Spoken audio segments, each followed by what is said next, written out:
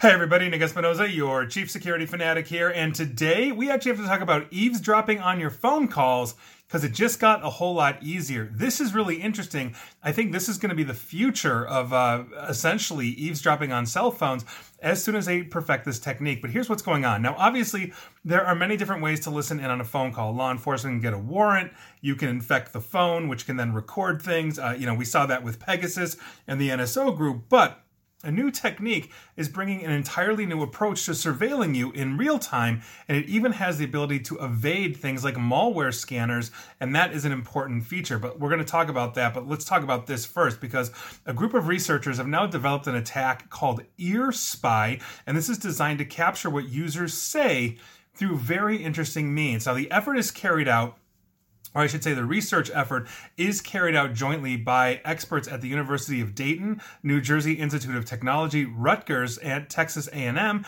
and Temple University as well. And these researchers have attempted to gather vibrations from a phone's loudspeaker in the past to see if they could get that. But this new technique is actually more effective, and it works even when the user, meaning you, are holding your phone to your ear and talking, and that's according to Security Week. Now, this research team tested out its Ear Spy exploit by playing a series of voice samples through a OnePlus 7T and a OnePlus 9 mobile phone, both are Android, and analyzed the accelerometer data with several neural network tools and recorded astonishingly accurate results regarding the identification of gender of the speaker as well as the words spoken. Now, by contrast, that type of data was hard to capture on older OnePlus models that they were testing due to a lack of stereo speaker system, and that is according to the paper that they have published. Newer Android versions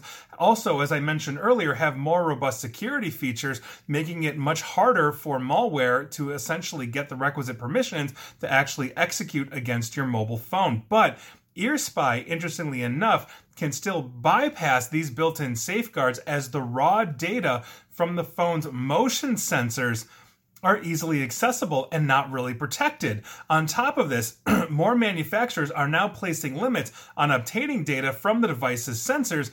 Ear Spy researchers believe it is still possible, though, to infiltrate the device and eavesdrop on a conversation. Now, as for the effectiveness of this attack, and this is crazy, the researchers are stating that Ear Spy could correctly tell the difference between males and females in 98.66% of the samples, essentially in one particular set played through the OnePlus 7T. Across both phones, two sample sets, and multiple analysis models, gender recognition is still fairly accurate, but it lowered to a reading of 65.53%, meaning 2/3 of the time across all models they tested, they could tell male or female. On top of this, Ear Spy could detect the person's identity with 91.4% accuracy rate. That's nearly 3 times better than a random guess, meaning you are identifying me, let's say, by my voice, and over 9 out of 10 times, Ear Spy can say, yeah, it's Nick, as opposed to somebody else. Now, when it comes to actually understanding what is spoken, though, the accuracy at the moment falls significantly. Recognition models were tested against samples featuring actors reciting a sequence of digits, not out of place if we're talking about obviously sharing personal identifiable information like a credit card number over the phone, meaning I'm on the phone. I, interestingly enough, literally just did this today as I was ordering something, basically told the person my credit card number and all that information over the phone. It's a trusted source. Don't worry, my tinfoil hat game is always strong on this, but there we go. Now, the best performance of this achieved 56% rate, though, which is still 5 times more than making a random guess on what those actual digits are. If you're just like looking at the person's mouth, and you can't hear them and you're making guesses to if they said 1, 2, 3, 4, 5, this is actually significantly higher, more than 5 times higher. And so this is a huge thing.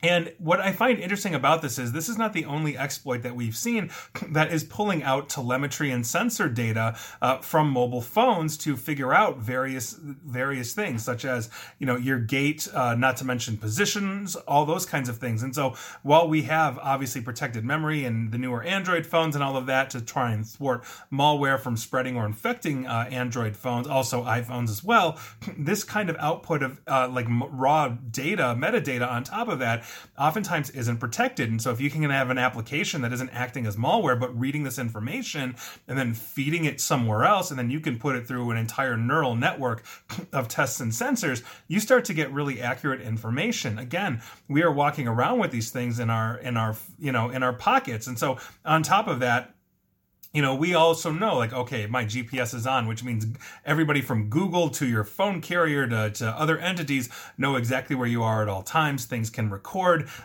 We've seen applications turn on microphones and listen as you're talking. So you're talking about your favorite band, and suddenly, guess what? You get tickets advertised for your favorite band. It's those kinds of things. But this is a new animal in the sense that if I'm able to get this onto your phone, I can start eavesdropping on your phone calls with a high rate of accuracy.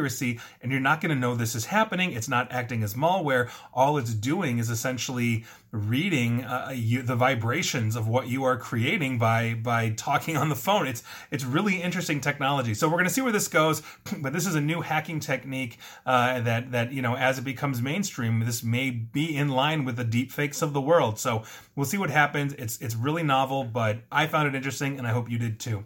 And please like, share, follow me here on Facebook and Twitter at NickAESP, and please feel free to subscribe to me at YouTube as well. Ring that bell, and as always, stay safe, stay online, and please attempt to stay private.